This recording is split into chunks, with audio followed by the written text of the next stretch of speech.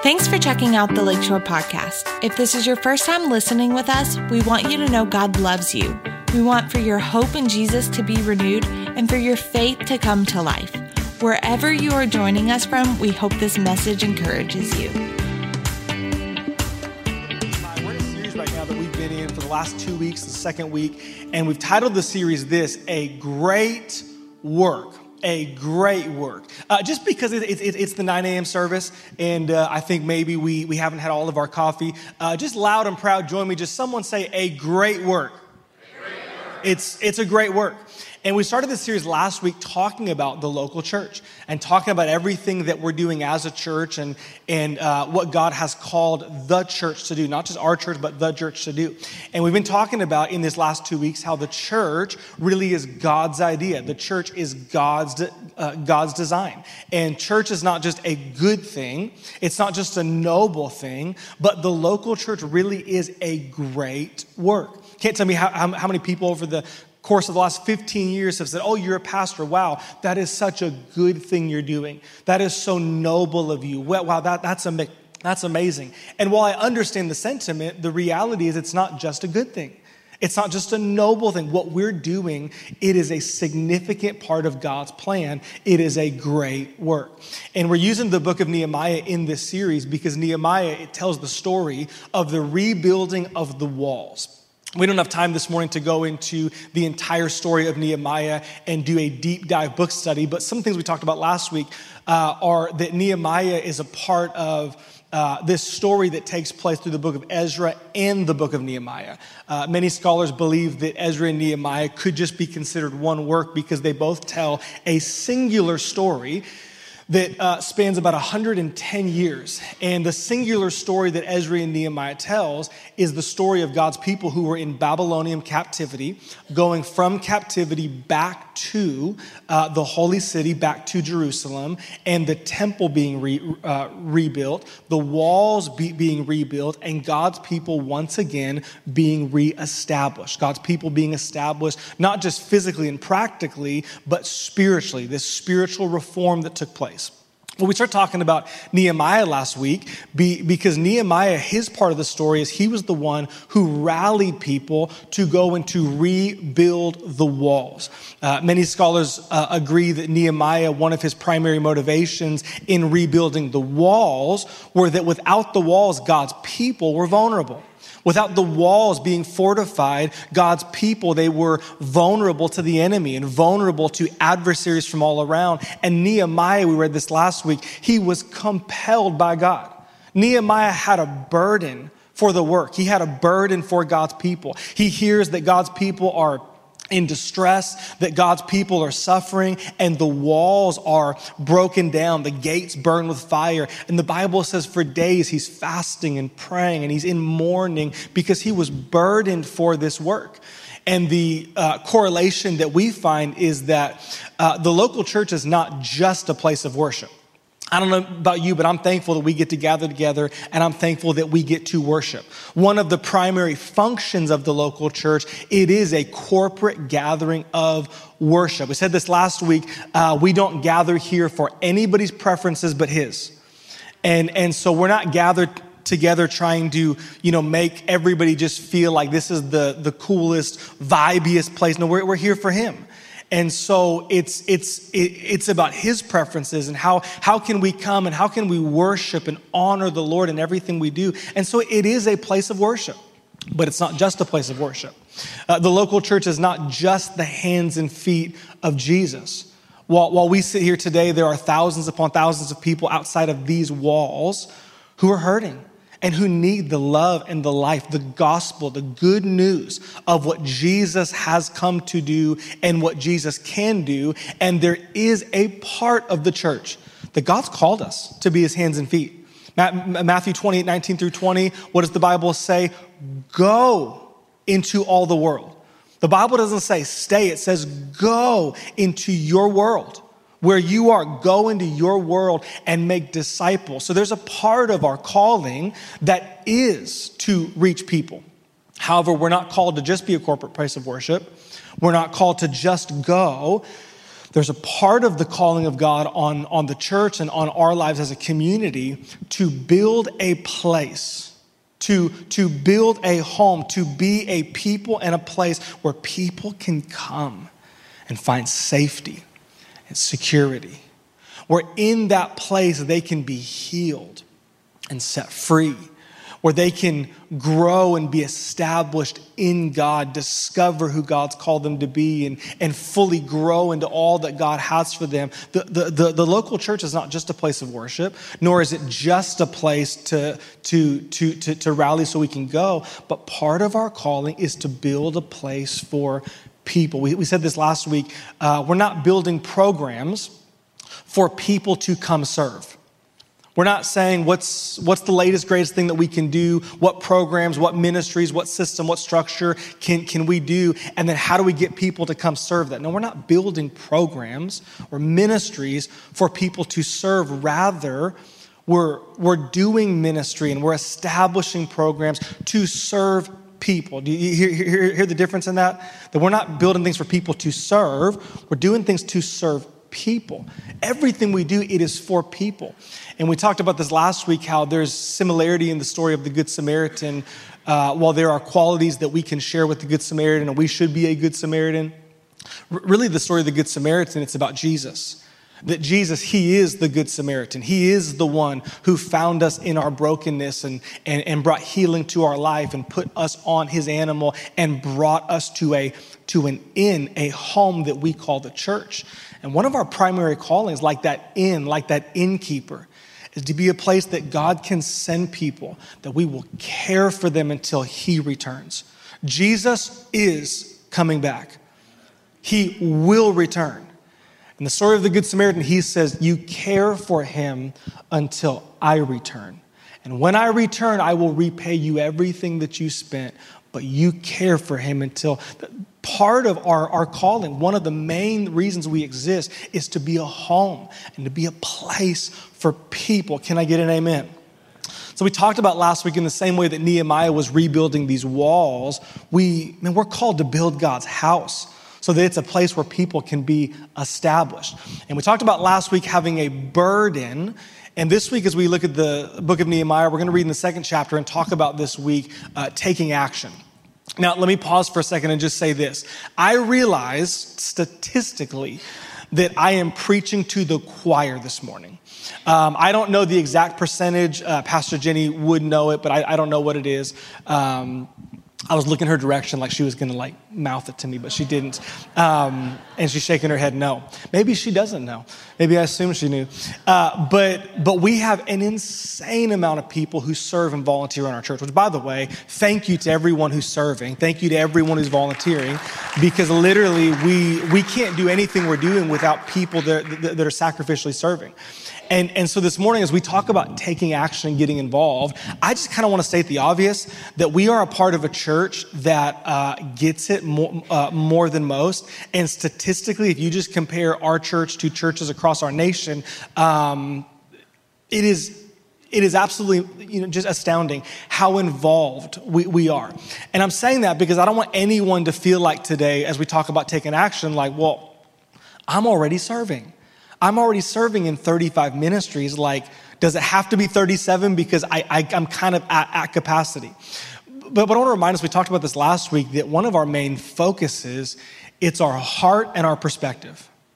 So remember last week we didn't have a concrete conclusion, because the concrete conclusion was, God, help our hearts.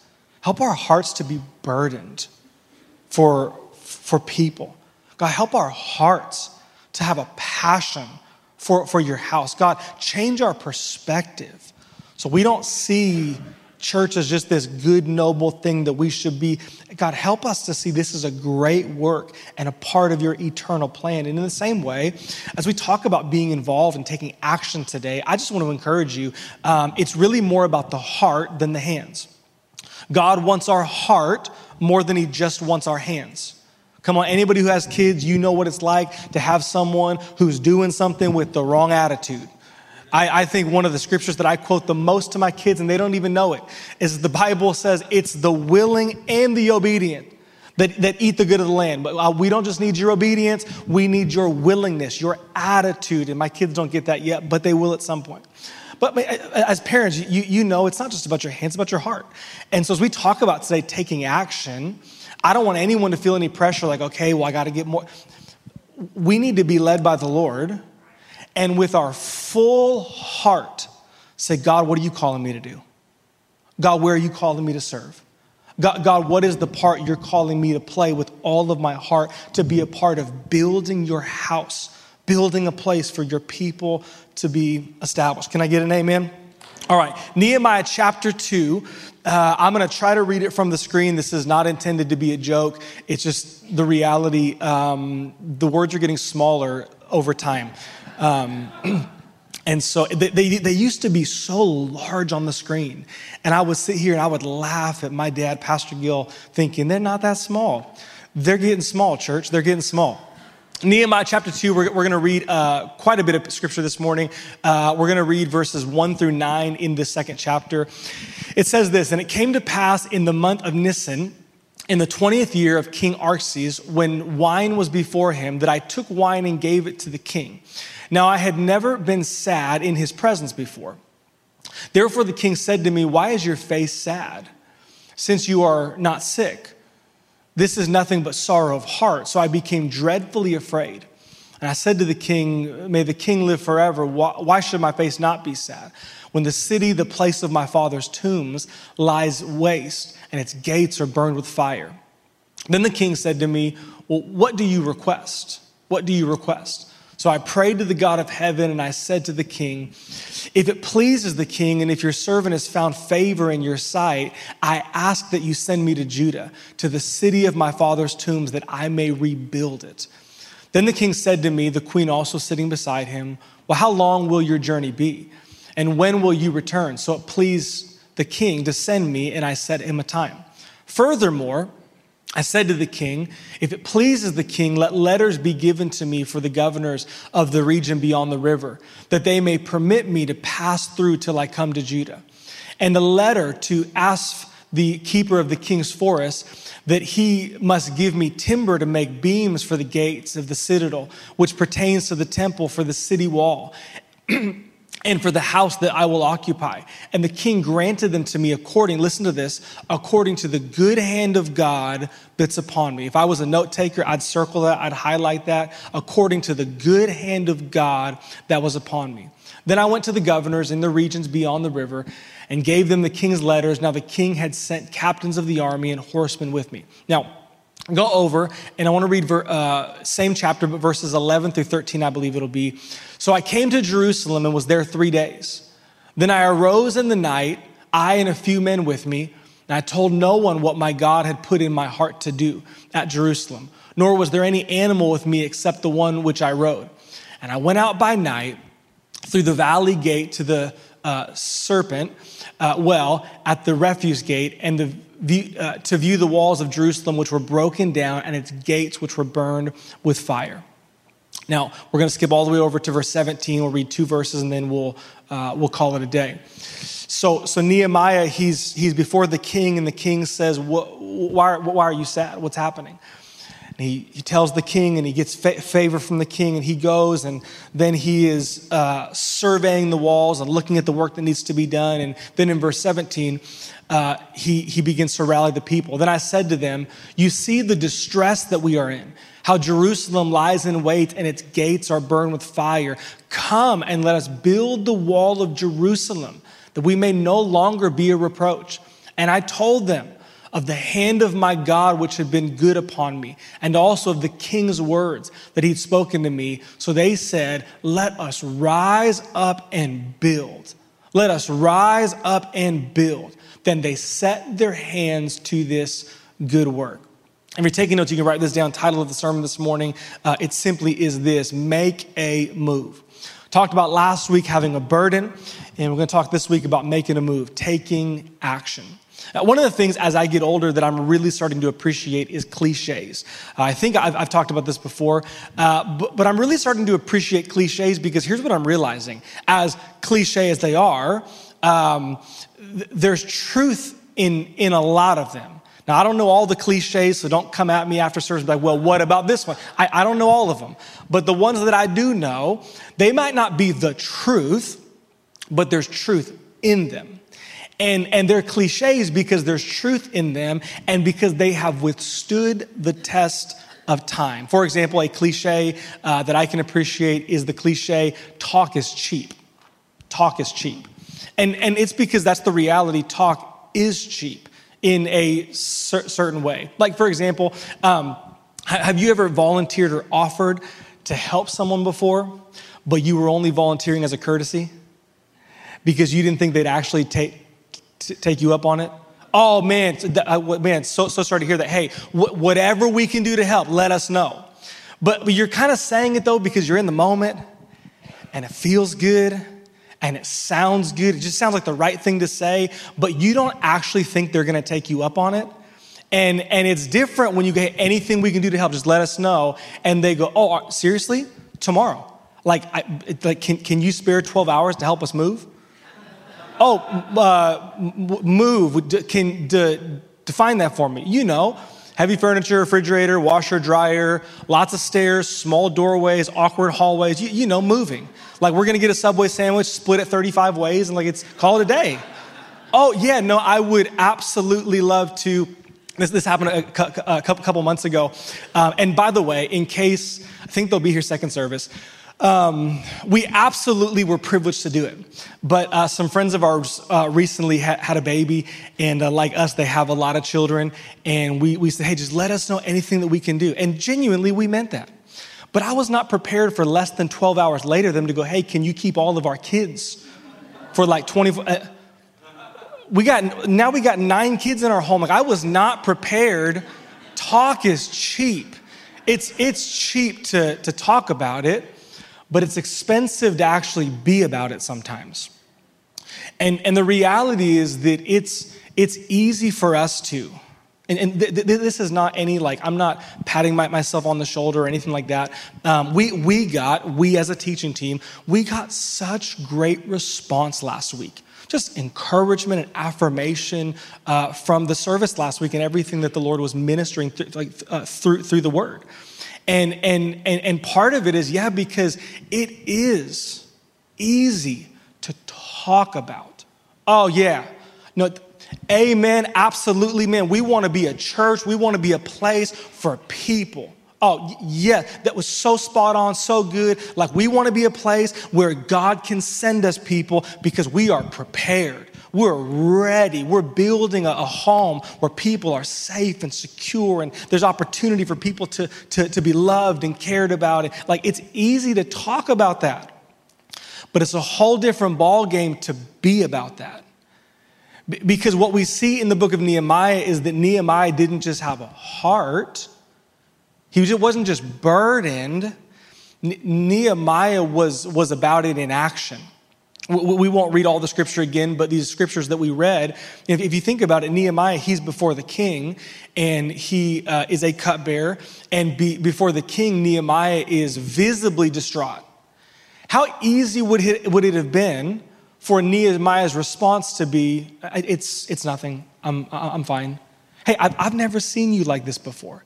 This is clearly something going on the inside. And how easy would it have been for Nehemiah to say, no, it's just, I'm just really having a hard time right now. And just thinking about what's happening, it's fine though. Thank you for asking. Would have been so easy. Would have been so easy for Nehemiah as opportunity was presented. The king goes, well, what can I do? What are you asking me to do? How easy would it have been for Nehemiah to go, nothing. I mean, what can you do? It's fine, I just need to. But Nehemiah didn't do that. Nehemiah got opportunity, and Nehemiah leaned into that opportunity, didn't he? The king says, hey, what's going on? If I'm honest, how can I not be like this? When I just got news that the place where my father's tombs are, my home, my people, they're hurting. The walls are broken, the gates are, how can I not be like this? King goes, well, what are you asking? What can I do? And rather than just saying, it's fine, Nehemiah leans in, he goes, well, It would be great if you would let me go. Nehemiah prays and gets word from, it'd be great if you would let me go do the work. And I love that Nehemiah doubled down because he didn't just get permission to go do the work. He said, and also, do you have any kids like that? The and also kids? And one more thing, at bedtime, it's always one more thing.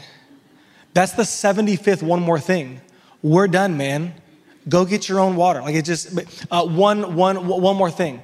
Would you write letters so that I can have free passage and I can have a safe journey? Oh, and one more thing. Would you write letters so that I can go to where you get all of your resources from, where you get all of your wood and your timber? Will you write me letters so I can go get whatever I need to accomplish this great work? Nehemiah didn't just ask for time off, so to speak. Nehemiah said, well, what I need is I need you to back me and back this thing.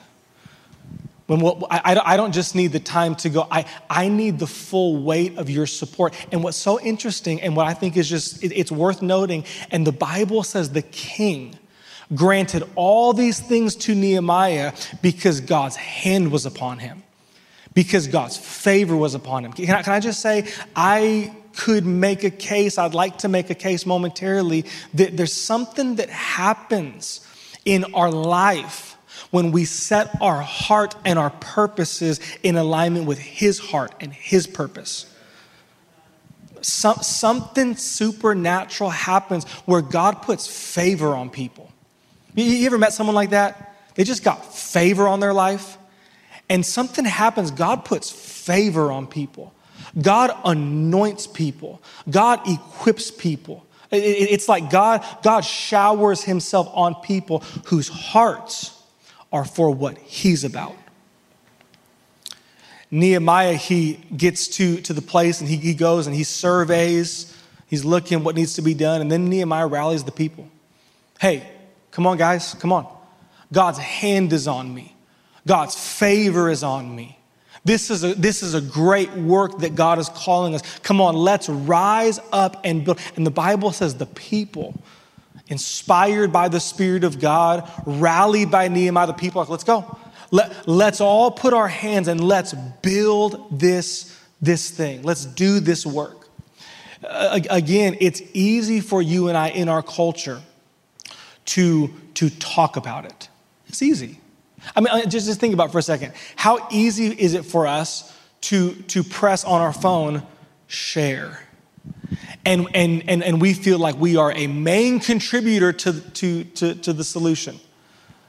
And we talk about things and we pray about things and we feel burdened for things, but we live in a culture where it is so easy and so acceptable to talk about it without ever actually having to be about it. And the question I want to ask you this morning is it possible that God is stirring us to not just talk about it, but to be about it? I was talking to someone before service, and we're just talking about the series that we're in, and we both were just agreeing that it's obvious she said, if you're paying attention, which is true. If you're paying attention, it's obvious God is doing something in our church. He really is. And I believe part of what he's doing is he is preparing us for people. He's preparing us to be used by him in an increased way to not just reach people, but care for people. To not just reach people, but disciple people. And it will require you and I being a people that we don't just talk about it, but we are about it. So here's the question. I want to give you 3 thoughts this morning. So what prevents us from being about it? And I think one, if you're taking notes, you can write this down, is that we forget that we really can make a difference. We really can make a difference. You can write this in your notes. Point number 1, you can make a difference. We often forget that the Bible is chock full of stories of people who on the surface were unqualified, people who didn't have the experience. They weren't the right man for the job, so to speak. And yet, because they trusted God and they obeyed God and they were willing to do what God was asking them to do, they made an incredible difference. I mean, this is the story of Nehemiah. Nehemiah doesn't necessarily have a construction background. Nehemiah isn't in the practical, the right man for, no, he's just a man with a burdened heart who's willing to say yes. You'd be amazed at how God could use you if you would just say yes to him. You'd be amazed at the impact that you can make if you would just say yes to him. And we touched on it this morning as we took communion, but for so many of us, we're like, I don't know. But God can't use me though. Because we feel underqualified. We feel like we're not worthy. And I just want to remind you of a couple of things. The Bible says all of us, that we've all been called by God equally. That doesn't mean that we all have the same calling.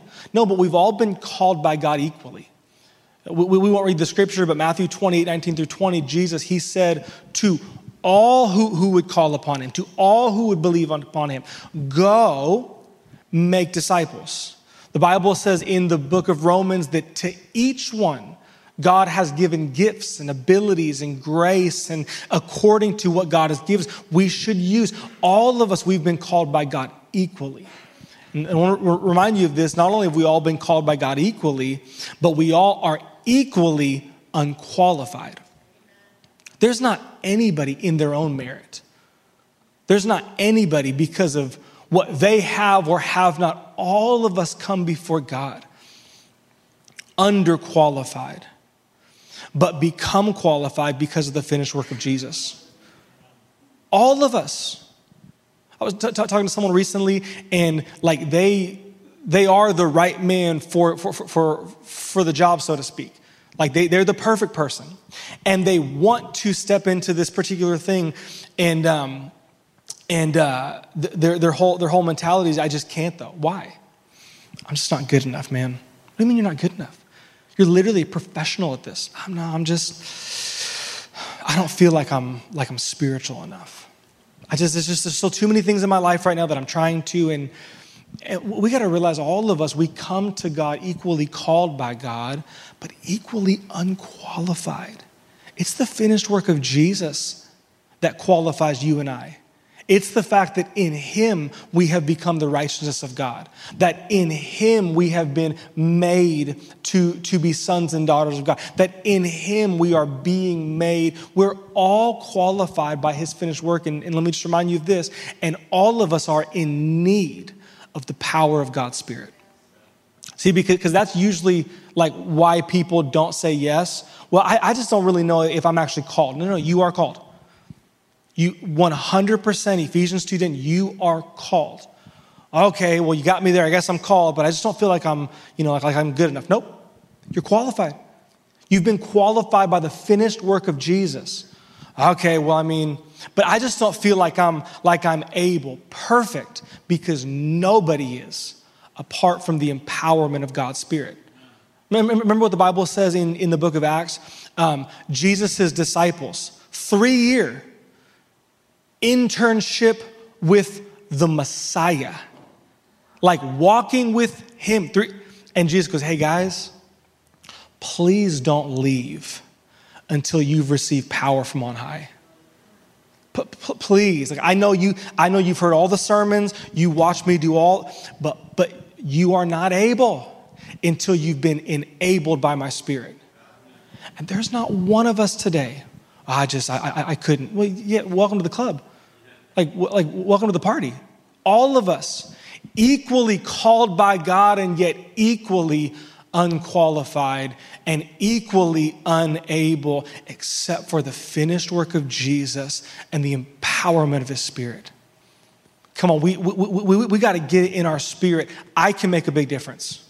I know it's just me, but the Bible is chock full of people just like me who felt unqualified, who felt unable, but because they were willing to say yes to Jesus and say yes to what he was asking them to do in his qualification, his finished work, because of his power, they made an incredible difference.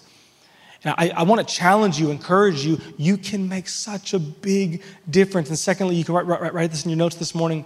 Not only can you make a difference, but I want you to get in your spirit today that every part really does matter. Every part does matter. I want to read this to you. Romans chapter 12, verses 3-6. It says this. It says, "For I say, through the grace given to me, to everyone." If this were youth group, I'd say, look at your neighbor and say, that means you too. "For I say, through the grace given to me, to everyone who is among you, not to think of himself more highly than he ought to think, but to think soberly, as God has dealt to each one a measure of faith. For we are many members in one body, but all the members do not have the same function. So we, being many, are one body in Christ and individually members of one another." If you skip to verse 6, having then gifts differing according to the grace that is given to us, let us use them. If prophecy, let us prophesy in proportion to our faith. Nehemiah chapter 2, verse 17, I want to read this to you and make a connection. "Then I said to them, so Nehemiah has the book named after him, but Nehemiah didn't do this by himself. Yet Nehemiah back here was compelled by God, was burdened, and said yes, but Nehemiah did not do this work by himself. Romans 12 says each one of us have been given differing gifts, and each one of us are an individually part of the body. Nehemiah, like you and I, he was one part. Nehemiah said to them, you see the distress that we're in, how Jerusalem lies in waste, and its gates are burned with fire. Come, let us, not me, let us. Not so you guys watch me, no, let us build the wall. Let us give ourselves to this work." Nehemiah 2:18, and we see that he says, let us arise, latter half, let us arise and build. And then they set their hands to the work. You can make such a big difference. You really can. And it's because every part matters. Heard a pastor say this one time. I thought that's a great little quote. He said, remember, the platform was only elevated for the arrangement of the room. It's not because this part somehow supersedes all the other parts. No, every part matters. Every part has a part that it plays, and God has given you something. God has equipped you with something. God has put something on the inside of you, and if he has, as he calls you to plant your life in a local church, it becomes about not just receiving, but contributing.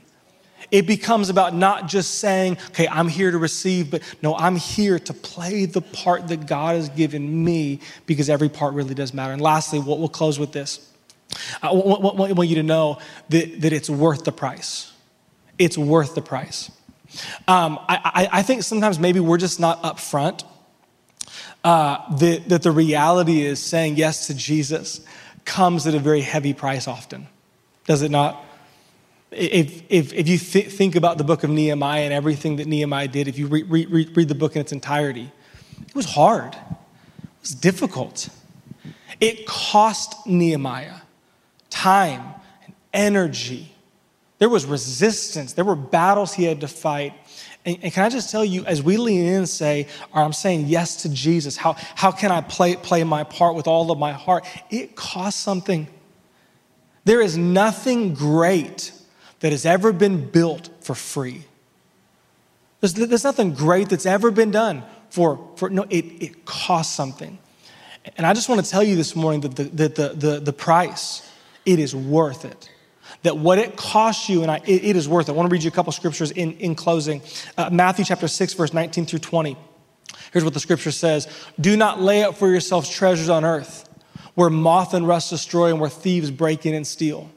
But lay up for yourselves treasure in heaven, where neither moth nor rust destroy and where thieves do not break in and steal.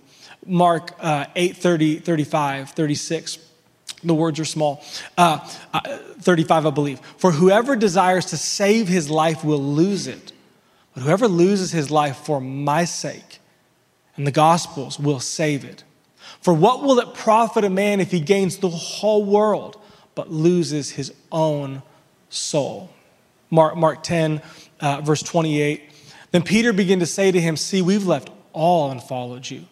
So Jesus answered and said, assuredly I say to you, there is no one who has left house or brother or sister or father or mother or wife or children or lands for my sake and the gospel's, who shall not receive 100-fold now in this time, house, brother, sister, mother, children, lands, with persecutions, and in the age to come, eternal life. We could keep going, and we won't for time's sake, but the reality is that the scripture is chock full of Jesus promising both the price that has to be paid and the reward that is certain. Like ministry can just be hard.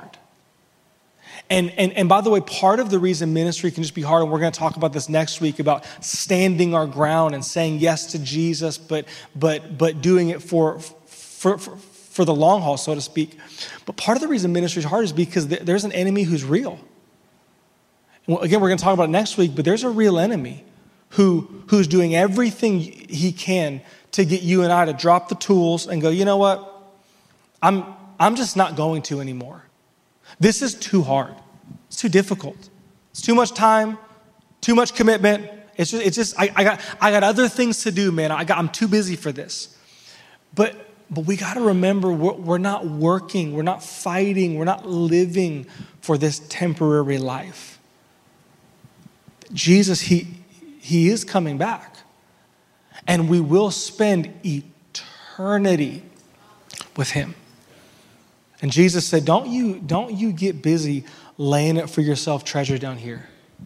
You stop living and giving and spending to build your cute little kingdom that you feel so good in, and fail to recognize there is a greater kingdom, an eternal kingdom.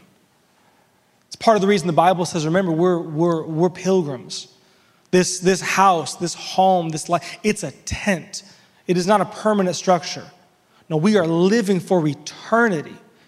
Jesus said, don't you lay it for yourselves treasure down here on earth. Stop doing that. You start making the treasure and the pursuit of your life to live and give yourself, to serve me, to reach people, to build my house, because I am returning. And when I do, it is people that is the prized possession I am returning for. I'll give you 4 action steps as we close, and worship team can join me. So how do we make a move? Just four quick thoughts. Number 1, if you're not involved, find somewhere to get involved. If you're like, I'm here, but I'm not serving, and there's no pressure. It's not like an obligation, but I would say prayerfully consider, get involved. Take the orange card that we talk about all the time, fill it out, put your name, check, just start serving somewhere.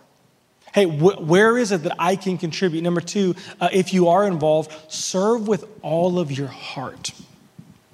Can I tell you one of the things that we all become victim to if we're not careful?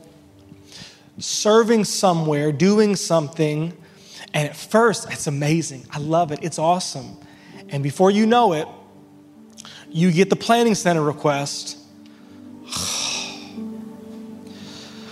If I have to, all right. And it's life, right? I mean, you get the new toy for Christmas, and by April, it's not the new thing anymore. We got to keep our hearts stirred, people. We got to keep our spirit stirred. As a matter of fact, the Bible says in multiple places, stir up the gift of God that is in you.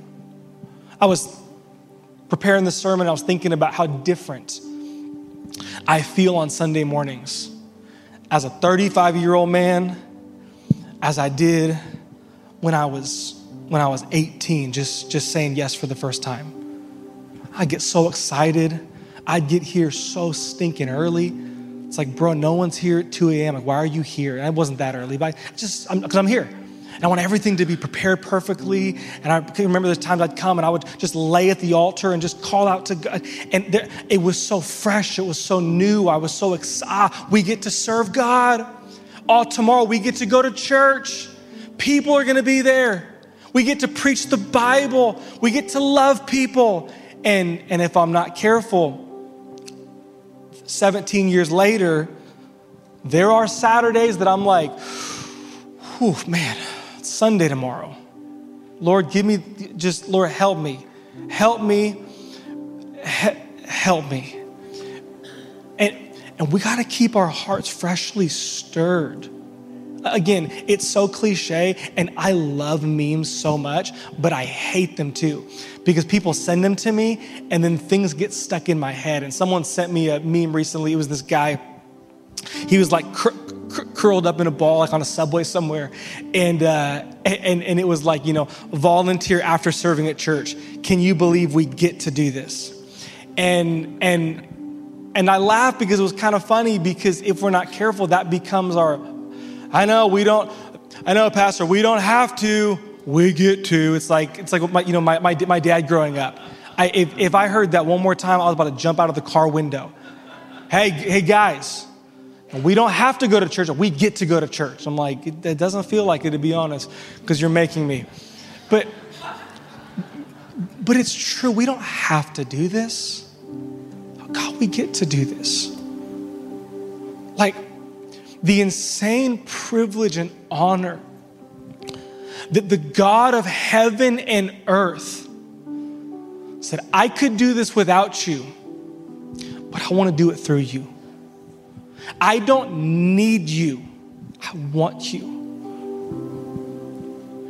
And I want to bring you in and make you a part of what I'm doing on the earth. And I know it might seem small and insignificant. Oh, my son, my daughter, it is not small. It is not insignificant. What did David say? Better to be a doorkeeper in God's house than spend 1,000 years anywhere else. We got to stir our hearts up again and stop answering the planning center request with our eyes rolled. All right, I guess I got to do it. No, you don't have to. We get to. Number 2, if you're involved, let's stir our hearts up. Number 3, you can put it back on the screen. Work to keep your heart and your perspective clear. We got to work to keep our hearts pure. Jenny and I, we made an agreement last night.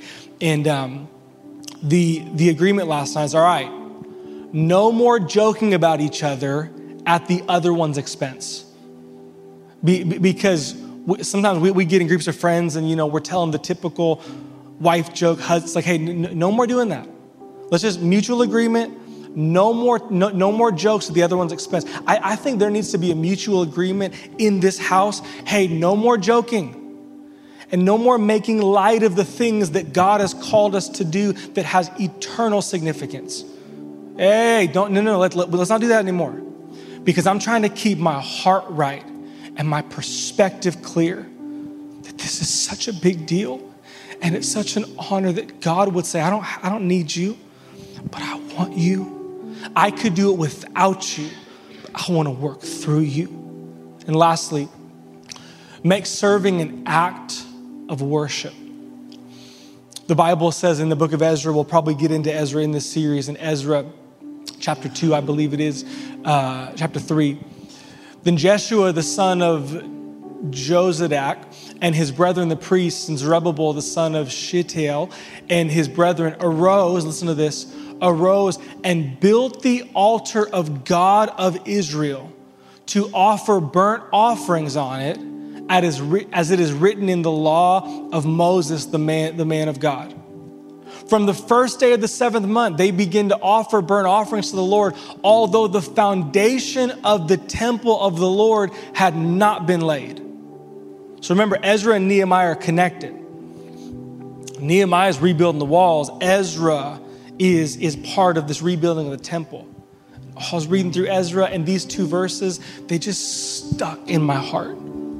That before they even picked up a tool to build the foundation, they said, no. That can wait. We will build the altar first. Because the first thing we will do is we will reestablish worship to God the way he has asked to be worshiped. The temple can wait. The practical can wait. We're doing this first. I think, again, part of it is we got to get back to going, part of my serving God, it's an act of worship to you. I'm teasing about Planning Center, but I'll just keep teasing about it. I'm not hitting accept for them. It's before you, Lord. God, my serving, my being a part of building your house, this great work that you're doing on the earth, it is before you. So last thing I say, I'll promise. I have a friend and he said, Brandon, in ministry, we have to remember that everything we're doing it for the ride home. So what do you mean? Like we're doing it to hurry up and get out of there? No. So everything we're doing so that we can get in our car and we can drive home. And while we're on the ride home, we can hear the still, small voice say, well done, good and faithful servant. We are not doing this just for people. We're not doing this to be thanked. We're not doing this for applause. We're doing this to hear his voice. Say, I'm pleased. I'm pleased with you. I'm honored by your worship. I'm honored by your well done, good and faithful servant. Oh, what would it be like to be a part of building God's house and to get in the car and drive home and to know on the inside, well done. The Lord is pleased. I didn't show up today and just give my hands. My hands were helpful. It's not what I gave today. I showed up and I gave my heart. My hands were an extension of my heart, but I came today to give my whole heart. God, I'm here to worship you. I'm here to honor you. And I'm here to serve your people and build your house. Would you pray with me? God, today, we thank you for your word. We thank you, Lord Jesus, for being so faithful to speak to us and to minister to us through your word. And we acknowledge today that you are doing something in our house. You're doing something in our church. And we're asking you that, God, wherever we are, that you would minister to us in that place. Lord, would your word today find deep root in good soil in the hearts and lives of your people in this house? And would you be the one who leads us and guides us? God, would we never feel any manipulation, would you lead and would you guide us? And would you burden our heart for your people, for your house? And would you compel us, God, to not just be burdened, but to make a move? But to make a move and to begin to play the part that you've given us to play with all of our heart, that your house may be built, that your people may be established. We thank you for it today. In Jesus' name, amen.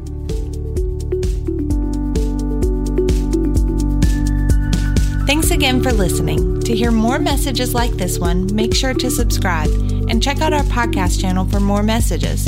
If you like what you're hearing, share it with your friends. For more content from Lakeshore and information on services, check us out at lakeshorecf.com.